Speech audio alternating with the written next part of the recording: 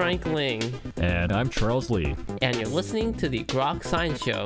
That's right, it's a weekly look at the world of science, technology, and their effects on our daily lives. Coming up on today's program, Sarafina El-Badry Nance will join us to discuss Starstruck. So stay tuned for all of this. Plus the Grokatron 5000. And our world-famous question a week. Coming right up.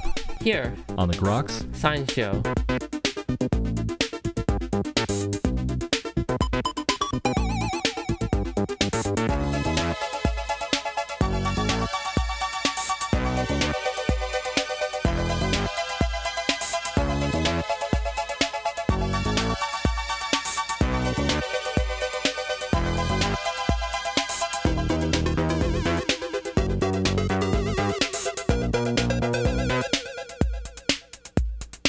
Welcome back to the Groks Science Show. Well, astrophysics. What do you do to become a scientist in the field? Joining us to discuss her journey is Sarafina El-Badry Nance. Ms. Nance is currently a doctoral student at UC Berkeley. She's an Egyptian-American astrophysicist, astronaut, author, science communicator. She has penned her new book, Starstruck, a memoir of finding light in the dark. Ms. Nance, thank you so much for joining us today on the Groks Science Show. Thank you so much for having me. I'm excited to chat. Well, it is certainly our pleasure. Certainly a great book you put together, a great memoir in which you talk about your journey and your interest in astrophysics. I'm curious why you decided to put the book together. Thank you. Yeah, I fell in love with the night sky when I was 5 years old. I used to stargaze with my dad every night. I would listen to Stardate radio on NPR on the way to school.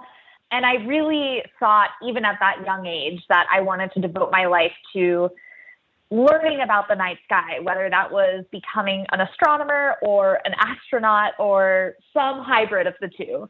So that really carried me forward through my undergraduate, studying physics and astronomy, and then through my graduate career, getting my PhD in astrophysics. And through my journey, I recognized that I was one of the only women, especially the only woman of color in my science classes. And the book is my coming of age story as a woman and person of color finding my place in science and on a medical journey that I never saw coming. In my life and on my journey as an underrepresented minority, I really encountered my fair share of gatekeepers. And I wanted to look at what it means to pursue one's dreams anyway. Ultimately, I had to learn to become my own best advocate. But as part of that, in the book, I wanted to be really honest about the joys, but also the heartbreak, because it's taken both to get here. And so even though I felt alone on my journey, I want to help others know that they're not alone. Did you find the obstacles actively placed or institutional barriers? I think there's both. I definitely experienced explicit obstacles. So very first time I met an astronomer, I was at science camp in 5th grade. And I ran up to him really excited to share that I wanted to become an astronomer when I grow up. And he turned around and looked at me and said, "This is not for someone like you."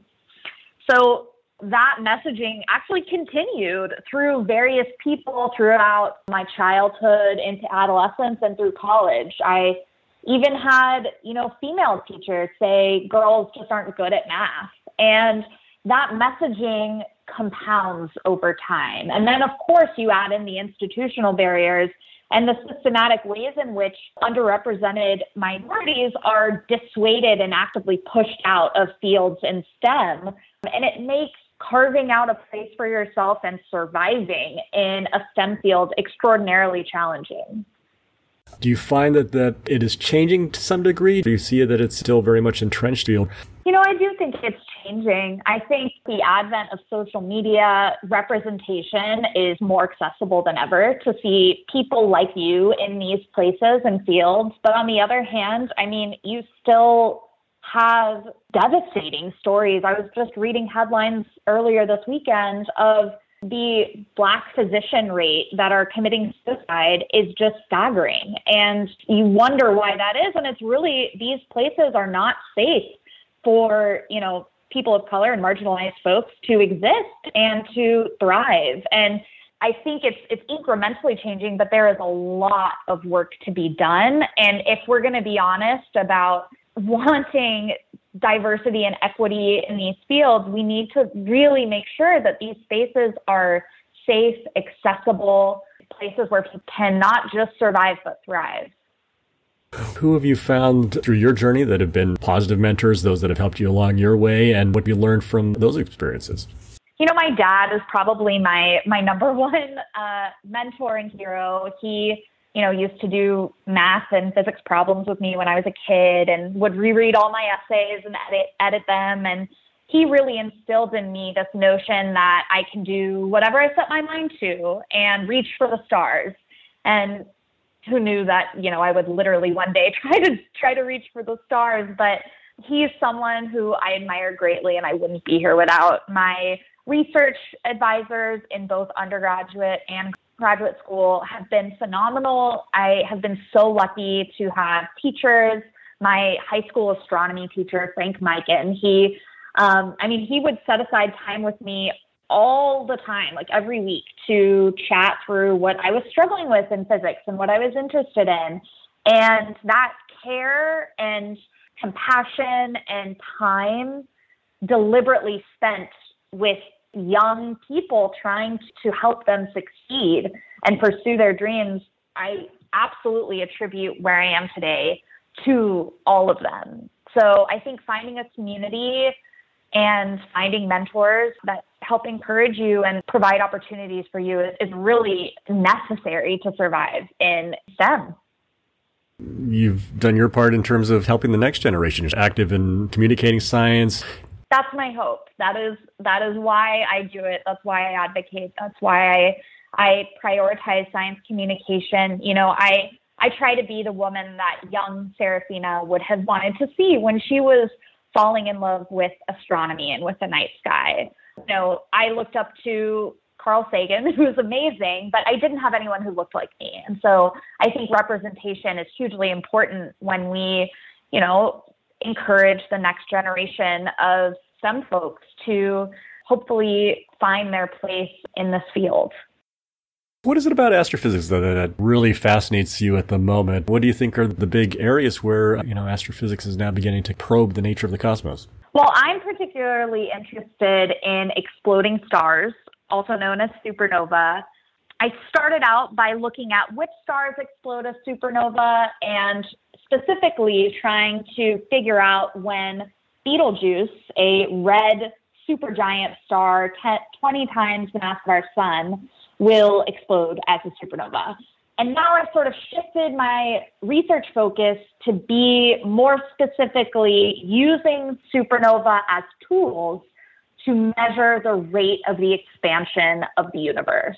And that's something that really excites me because we don't really understand, we don't have a good grasp on how fast the universe is expanding and the implications of which could be felt through our standard model of physics, could implicate the fate of the universe, the composition of the universe. So there's a lot of exciting implications that I'm intrigued by and look forward to learning more about. I think everybody is constantly amazed now by the constant stream of images coming out of the Webb Space Telescope. Continue to challenge a lot of what we think of the standard model of galaxy formation, star formation, and things that seem to be occurring a lot earlier than we thought. What's your take on that? No, I think you said it best. The data that James Webb Space Telescope is providing astronomers right now is unlike anything we've ever seen before. And we are learning so much so quickly about the early universe and about galaxy formation and the earliest stars. And I'm particularly excited to see those first supernova that ever existed in the universe.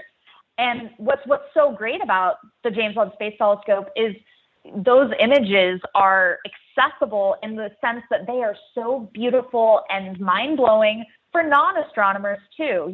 Anybody can look at that image and think how cool it is that we get to see that. So for me, that's another testament to the accessibility of astronomy and how important it is that we as scientists communicate what is so cool and fantastic about those images. Were there particular events where it really said, wow, this is really the field that I want to pursue for my career? I think I've always known deep down that this is something that I wanted to do. It was less of a light bulb moment of me deciding to commit to astronomy, and it was more of every math and physics class that I took where I struggled and I wondered if I was capable to do this. I would go to the night sky and I would look up and I would gain the sense of perspective and remind myself of why I'm doing this, why I am pushing myself to do math and physics that I feel like is very difficult. And when I reminded myself of that, I knew that I was on the right path. Gone to a Mars astronaut simulation in Hawaii. What's your impressions about that? And do you think there's a future for the human species? So I was very lucky to take part in a Mars analog astronaut simulation where I lived as though I was on Mars for 2 weeks on a remote volcano in Hawaii.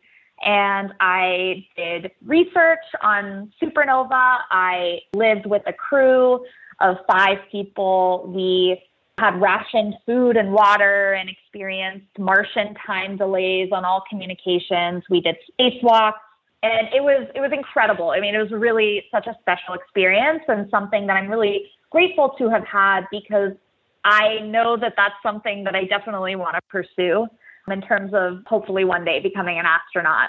In terms of us potentially going to Mars, I try to steer clear of language that is around colonization. I think we are visitors to another planet, and I hope that we can to the moon in 2024, where we'll orbit the moon and send the first woman and Black man around the moon, which is going to be very exciting, and I can't wait to watch that happen. And then the next step might be Mars, and I think we have a lot of room to grow in terms of making that a comfortable experience or something that benefits all of humanity, but it's certainly really exciting. And I think we're in the era of space exploration. We just really need to be equitable about it. We need to think deeply about who gets to take part in these missions and how we can continue to try to protect our planet as we do so. A lot of private industry becoming involved in space. Those might be the ones that are gatekeepers, if you will, to be in space and making those journeys. Yeah, I think there's discussions to be had about how we can do this ethically, how we can make sure that the carbon emissions from space launches are huge. And so how can we, if we're serious about trying to protect our planet, I think we need to have serious dialogues about how we can do so and also reach out into the stars. So I hope to be part of those conversations moving forward and hope that others have those conversations too. What would you like your advice to be for those broad messages that you would have for in terms of overcoming the obstacles?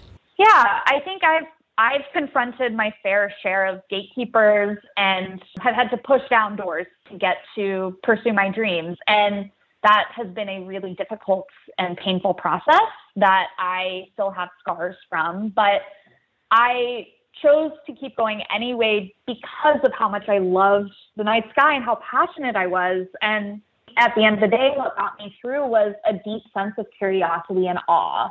I love feeling small. I love asking questions about the universe. Feeling small makes me feel connected to the universe, to myself, and to everyone on Earth. So my hope is to provide that sense of belonging and connection to readers and ultimately share that you are your own best advocate. Nobody can take that away from you. We were just talking with Ms. Sarafina El-Badry Nance. Her new book, Starstruck, a memoir of finding light in the dark. Ms. Nance, thank you so much for joining us today on the Groks Science Show. Thank you so much for having me. It was great chatting with you. And that's all for this week's edition of the Groks Science Show. Make sure you tune in next week for more from the world of science and technology. If you'd like to contact us here, you can email us at science@groks.net. For Groks Science, I'm Frank Ling. And I'm Charles Lee. Make sure you also see us on the web at www.groks.net. Have a great afternoon and keep on grokking.